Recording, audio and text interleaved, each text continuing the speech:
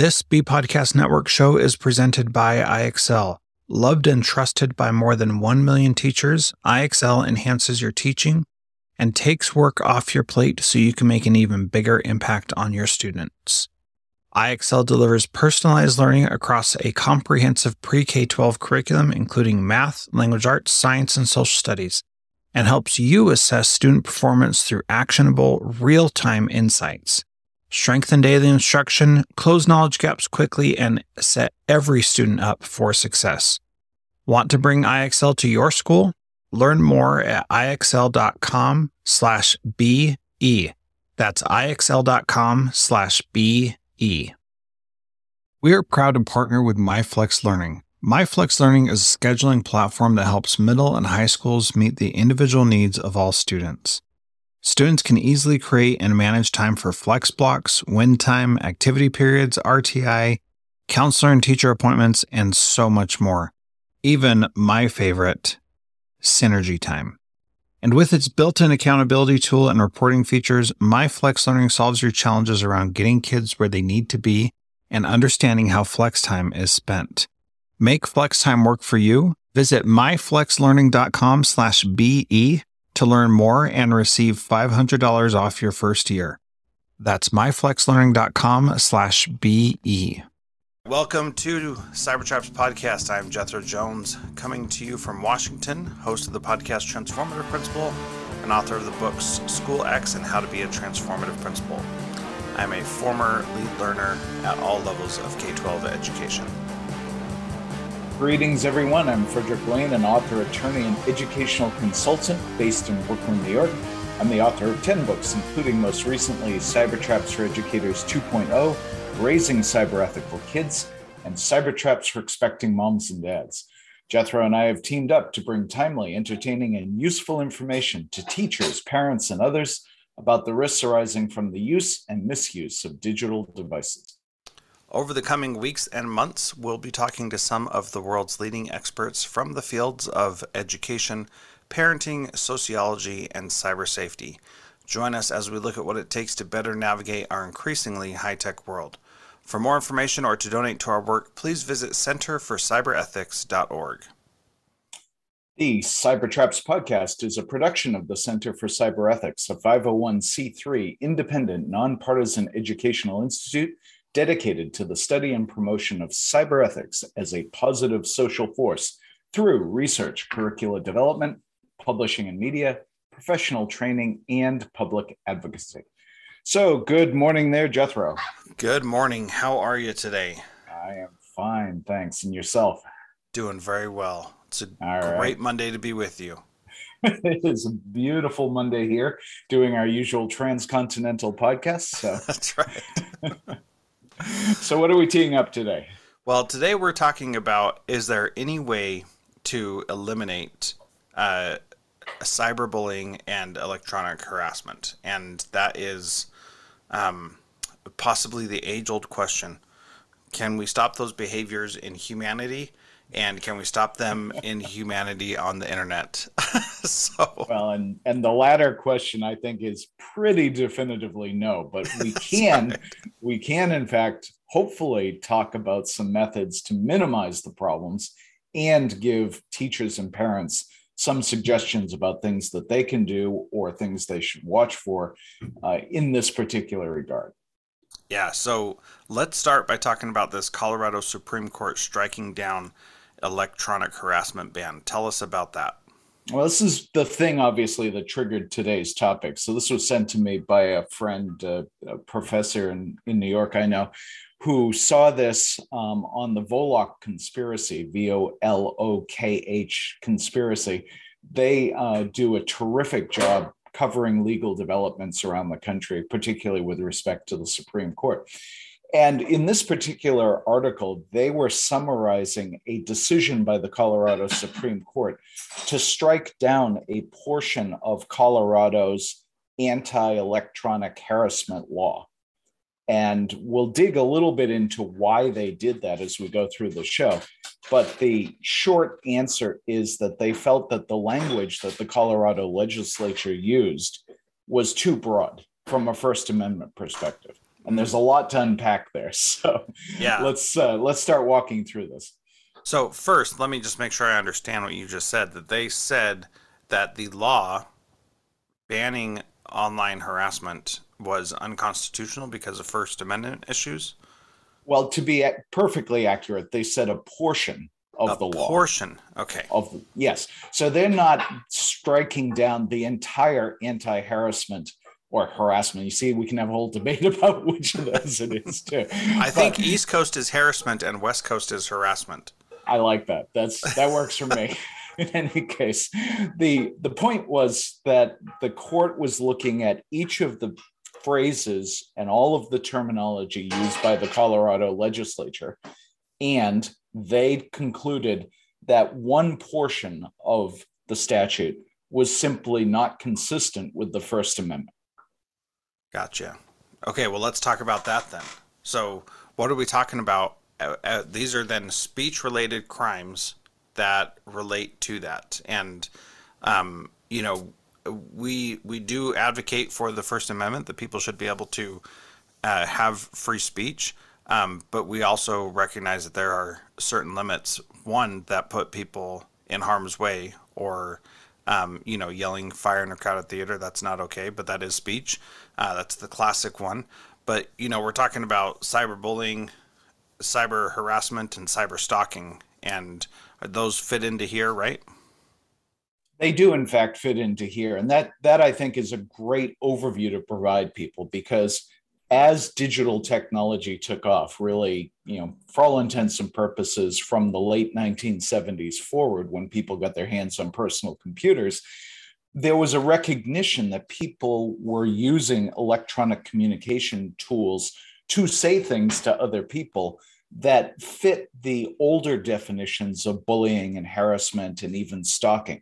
So over the 45 years or so since that change occurred, you're seeing more and more states try to adapt their laws to recognize that people are doing these things online as well as in the real world.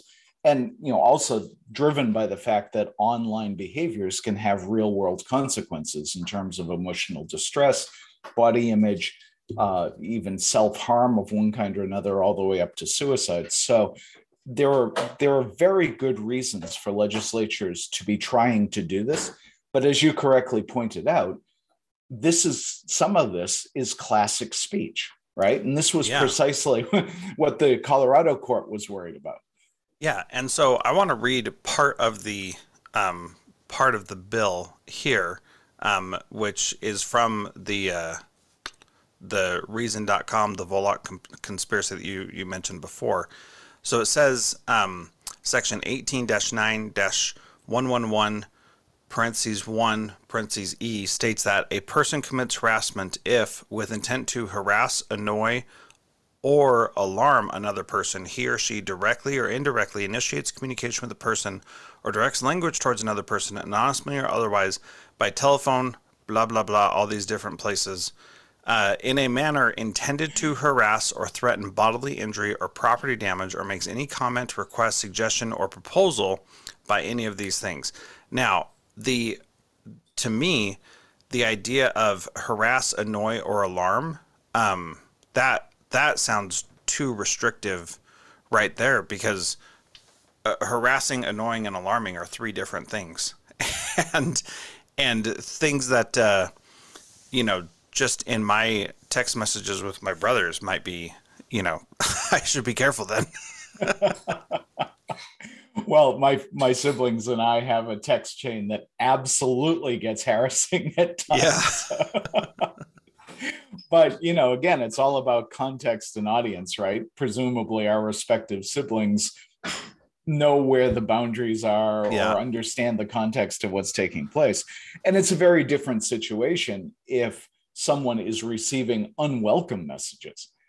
And we'll get into, for instance, the impact that this is having on adolescent dating in a few minutes. But it's interesting you point that out, because what the Colorado court focused on was the specific phrase intent to harass, which they felt was too broad, because they were recognizing that in some instances, legitimate public debate or debate over public issues can in fact be intended to harass as part of that debate.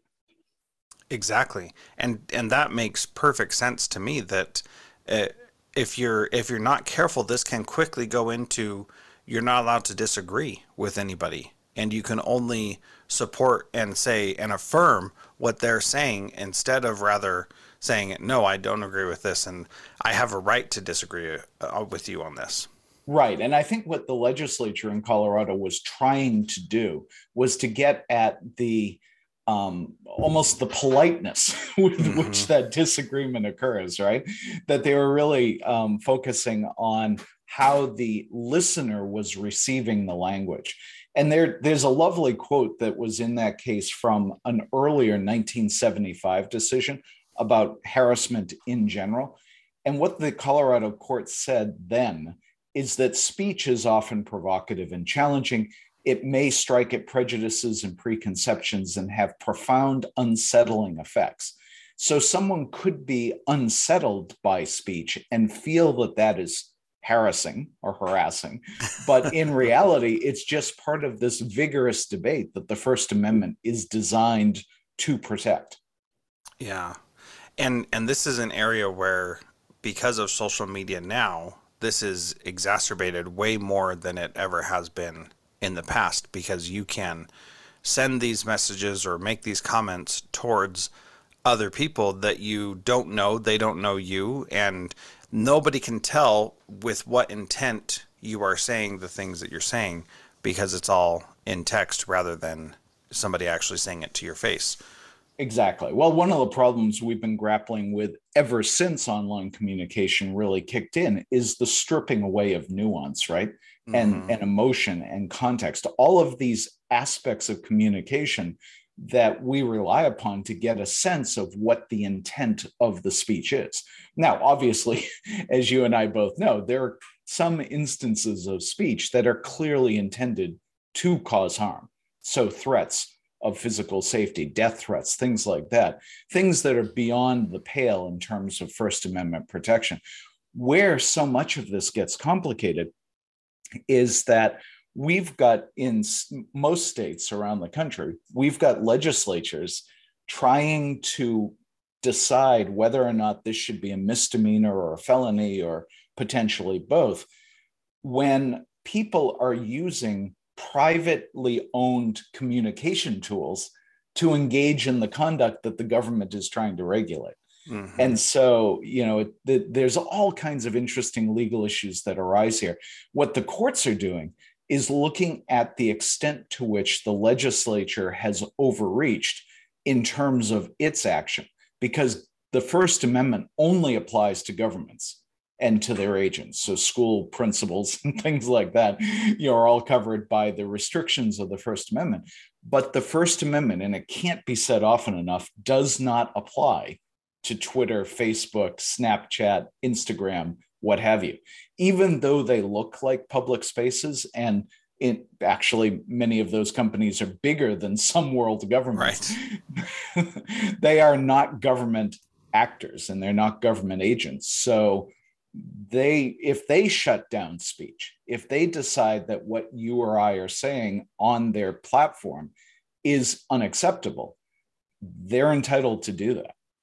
Yeah, well, the challenge comes up here is when they shut down speech at the request of government agents, right? Oh, of course. Right. Because that is the government saying this speech is not allowed. And that's where, let's say, for example, that my mayor here in Spokane that I know, she says something that I disagree with, and I disagree with her on Twitter, and that's where the conversation takes place. Let's say that a board member for Twitter lived in Spokane, which they don't, but let's say they did, then that she could go to that board member and say, this Jethro is harassing me and I don't like it and you need to shut him down. Her acting as an agent of the state by being the mayor and saying that is then the government clamping down on my speech. Whereas if Twitter itself just said, oh, hey, that's not okay what you said to that random person, we're kicking you off, that's a different story, right? And the challenge is that none of us would have a record of my mayor going to the Twitter board member, and sometimes we don't know if there are influences pushing that, which is what a lot of people are concerned about with Twitter right now, for example. Right. I mean, those are always things that we need to watch out for and think through.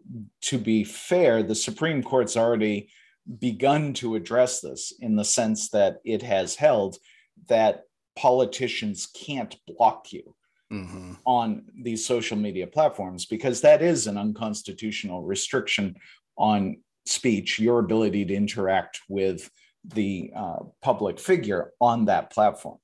But backdoor stuff, sure, that's a potential issue. Sure. Great response. Well, what can I say? I mean, look, anytime that, someone like Jack Dorsey or Zuckerberg can walk into the Oval Office and have chats with the president, you legitimately have to ask, what was the nature of that conversation, given the speech implications that are involved there, right? Yeah, they're huge. So they're absolutely huge. But I think that starts to move us away from sort of the core. Sorry, apologize. No problem. Believe me, there are plenty of rabbit holes that we can dive down, which is obviously an appropriate reference for Easter. In any case, a couple of points that I wanted to make with respect to what we're discussing today. We throw out these three terms: cyberbullying, cyber harassment, and cyber stalking, but it is good to understand sort of the distinctions among them. And it really has to do with scale. And so, cyberbullying is the lowest level of these three misdemeanors / felonies.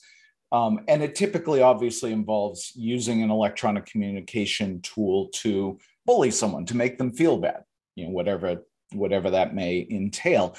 Cyber harassment, being in the East Coast, cyber harassment is the suggestion or the idea that there's a pattern of behavior to the bullying, that it extends over a period of time. It's more intense, a little more severe.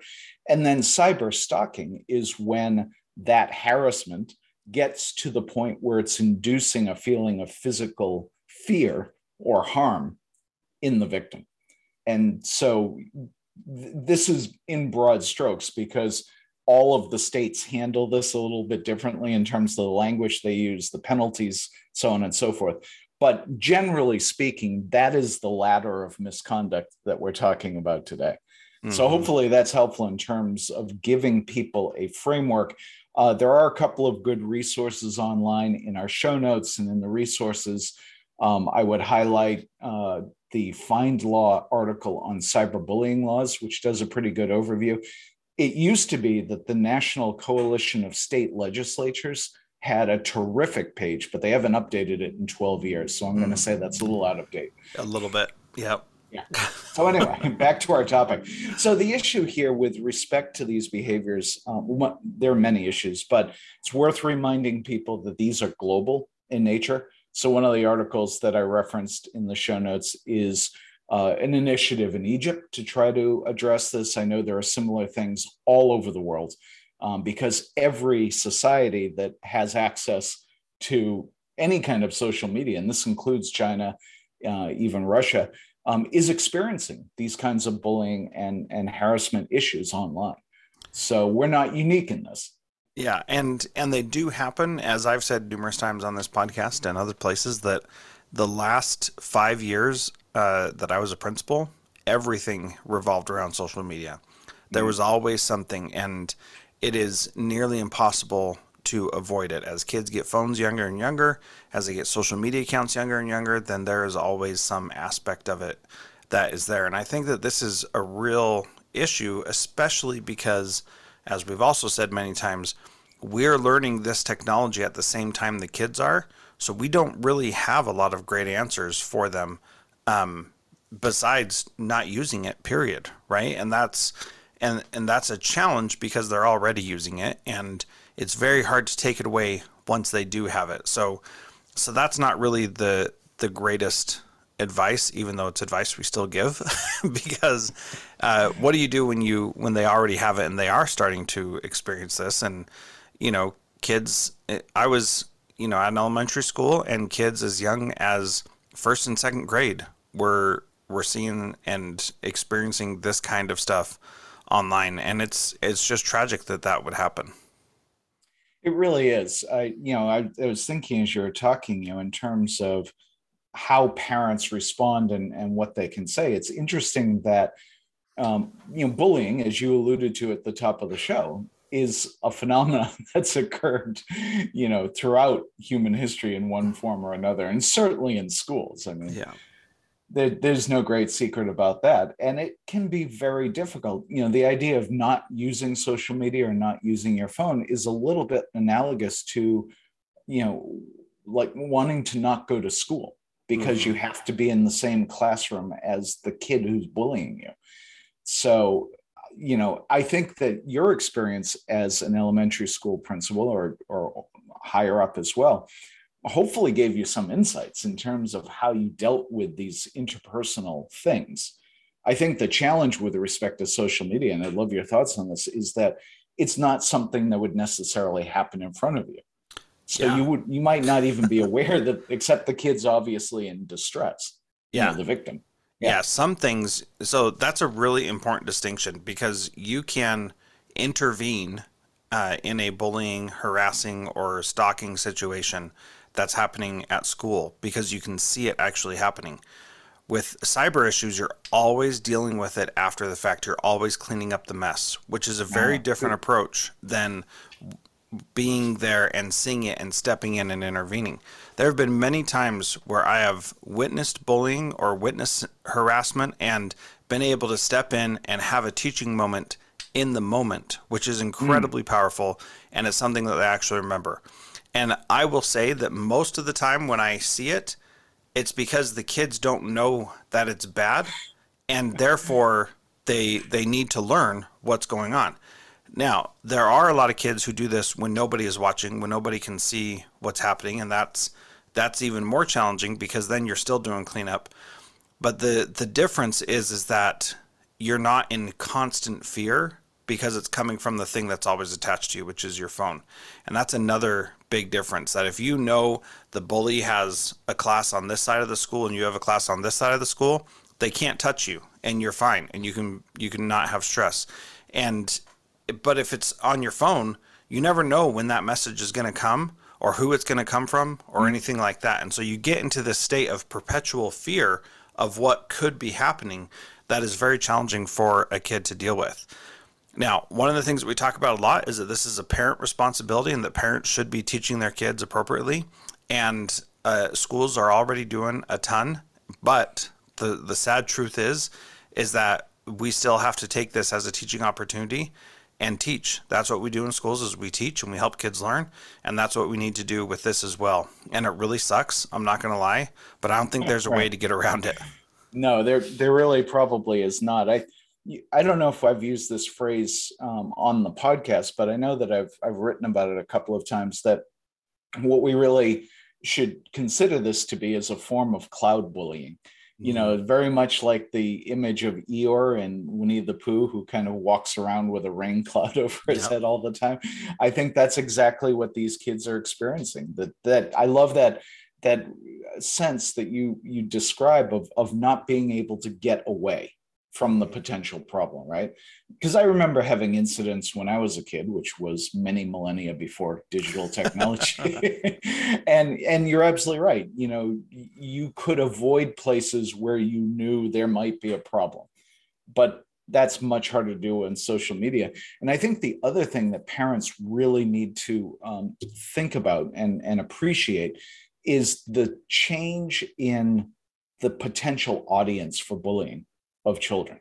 So it's one thing, in a physical sense, if it's kind of a one-on-one or even a small group of people versus the victim. But in social media, the number of observers of the bullying can be in the hundreds or even the thousands. And I think that ramps up the potential emotional harm. So again, we're coming back to this idea of not necessarily saying, no, you can't use these devices, but encouraging parents in particular to do much more supervision of what's going on.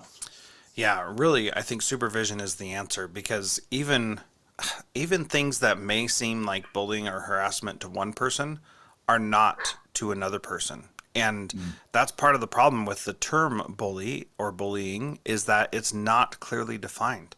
And you can walk into any school and unless they have specifically taught it, every kid will have a different definition of what bullying is. And if Mm. you show examples, every kid will have a different opinion of whether or not that is bullying.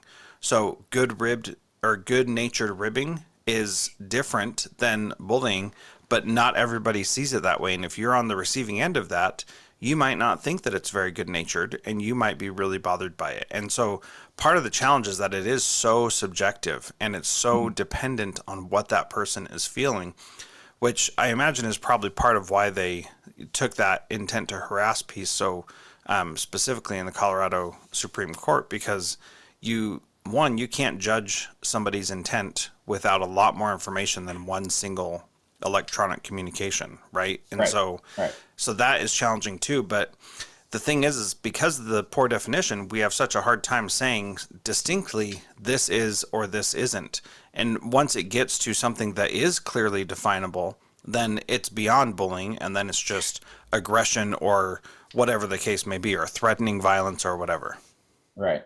Yeah. No, that's all true. And I think where we're getting to is this idea that parents in particular, because they're, ultimately responsible, need as much information as possible, not only about how their kids are using their devices, because you don't want your child to be a bully, Mm-hmm. ideally, but also to better understand how their children are receiving the information and the communications that they see on social media, getting to know what the child's reaction is.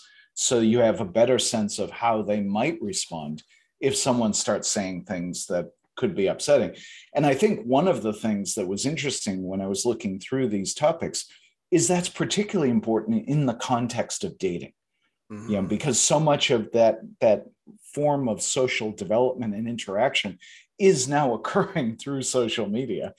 And it raises a whole host of new risk factors, I think, for young men and young women that parents really do need to be aware of. One of the things that is in the show notes is that there was a University of Michigan study that was done in the fall of 2021 that identified 3 different kinds of harassing behavior in the context of dating, by adolescents. So you've got this general term of electronic harassment, that is to say, sending unwanted or inappropriate or potentially harmful messages. There's electronic coercion, which some people refer to as, was it? Electronic sexual assault? Well, No. there's electronic sexual assault, but there's also sexploitation. This idea that you're going to solicit information from somebody and then use that to get more sexually explicit material or even sexual behaviors from somebody. And then this idea of electronic monitoring. So you've got a kid actually being basically a surveiller or a stalker of somebody electronically.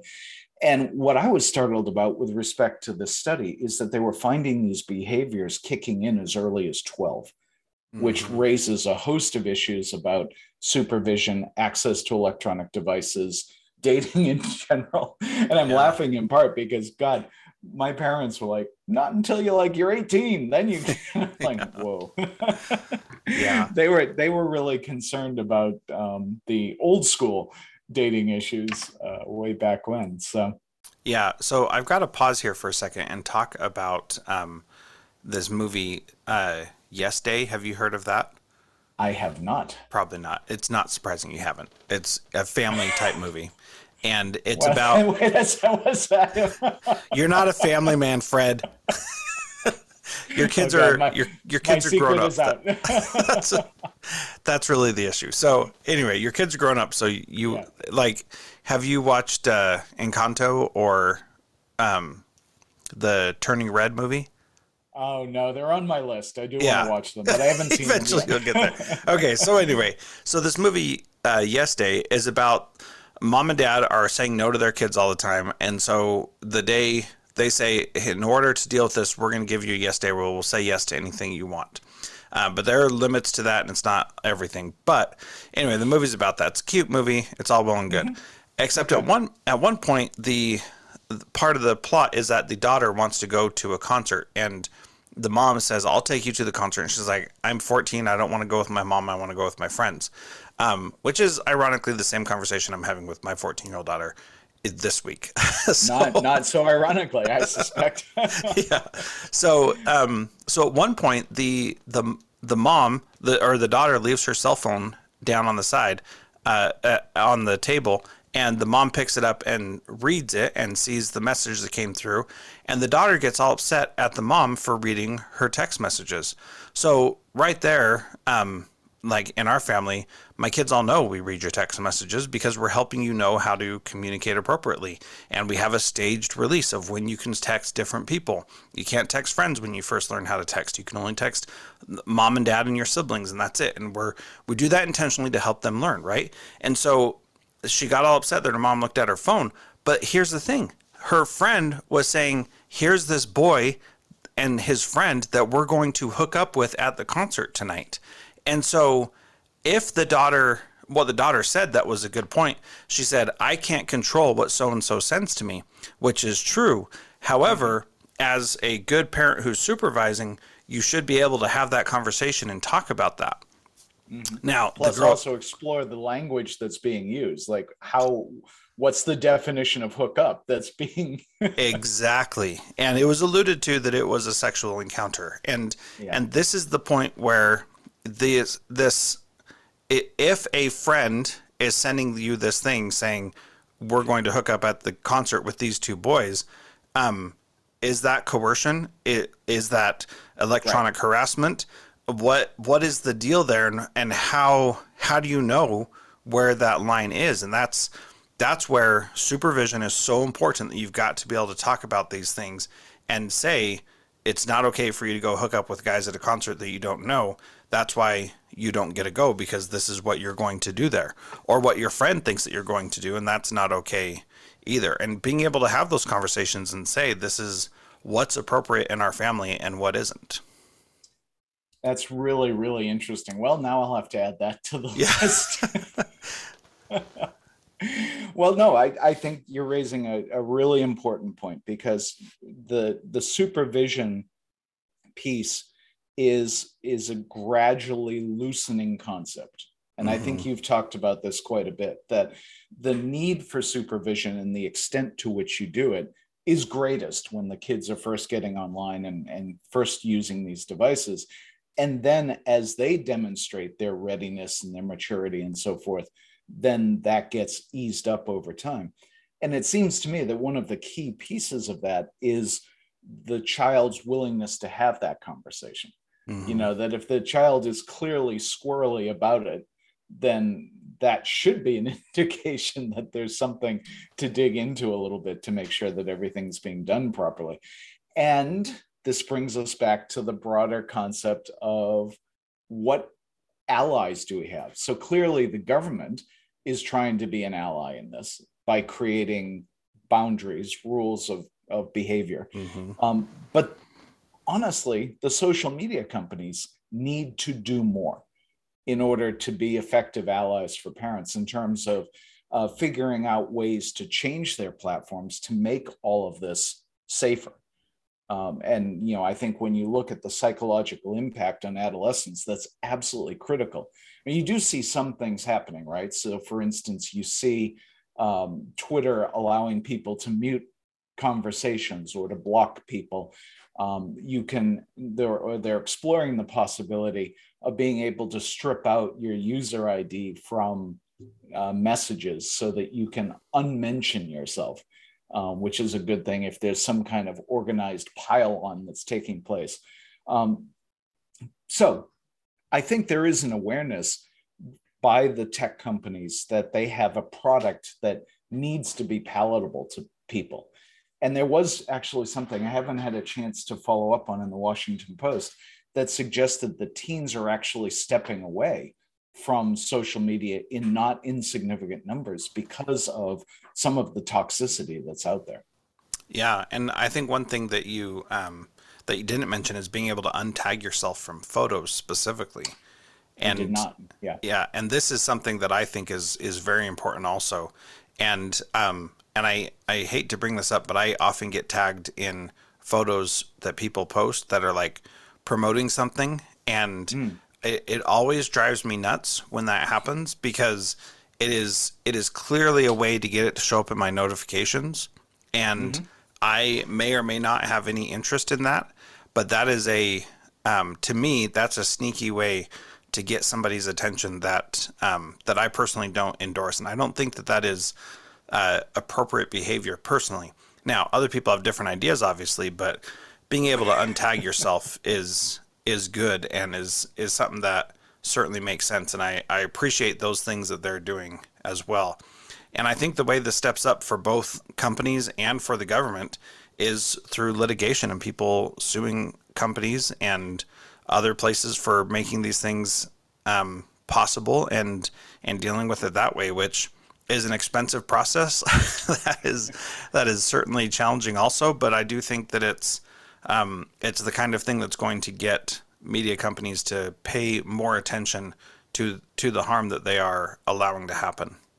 I absolutely agree with that. And, we can have an absolutely reasonable discussion about the impact of trial lawyers Yeah. in a variety of different ways. But it is fair to say that there's been a fair amount of social change that has been driven by litigation.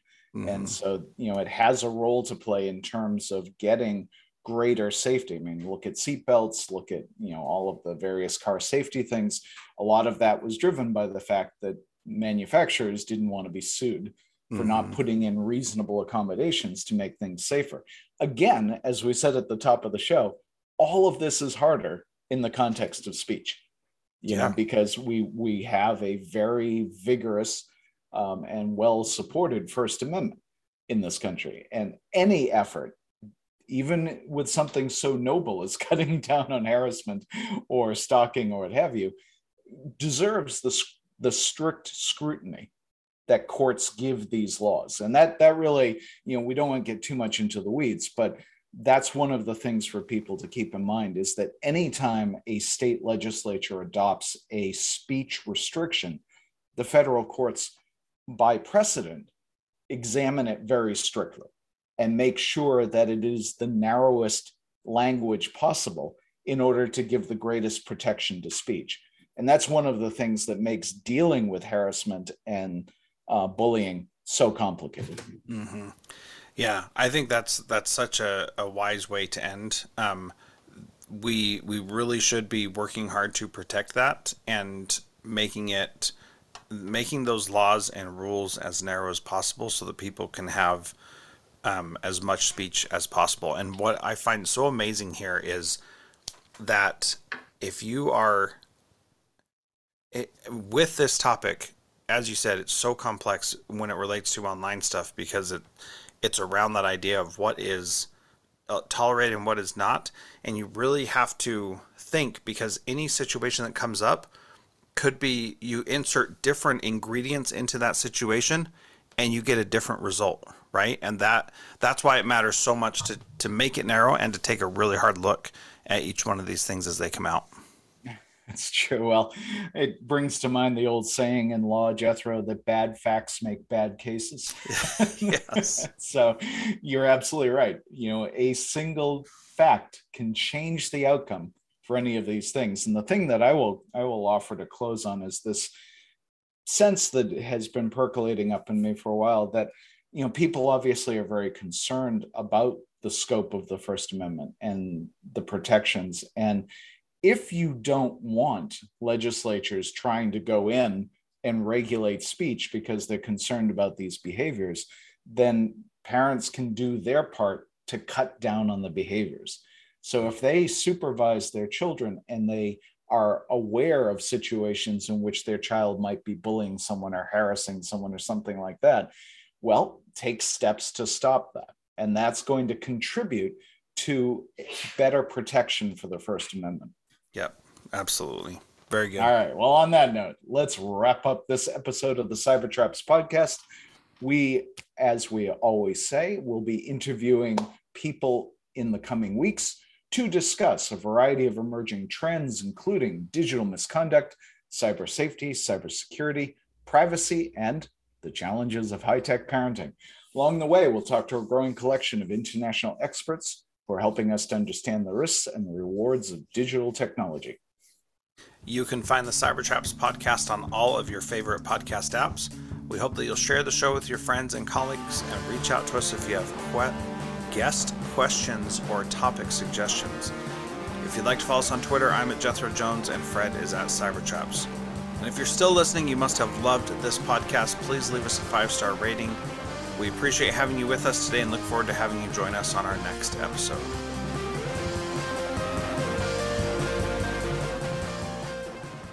There are lots of solutions out there for giving students what they need when they need it. But when do they actually do all of those things?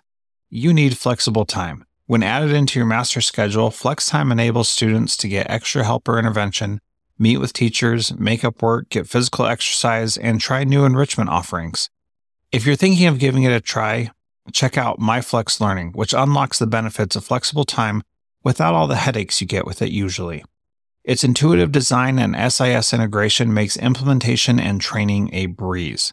Make your flex time work for you. Visit myflexlearning.com/BE to learn more and receive $500 off your first year. That's myflexlearning.com/BE.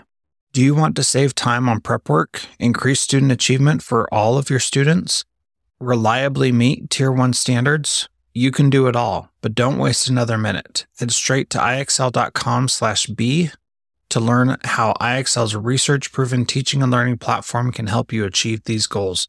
That's ixl.com/BE.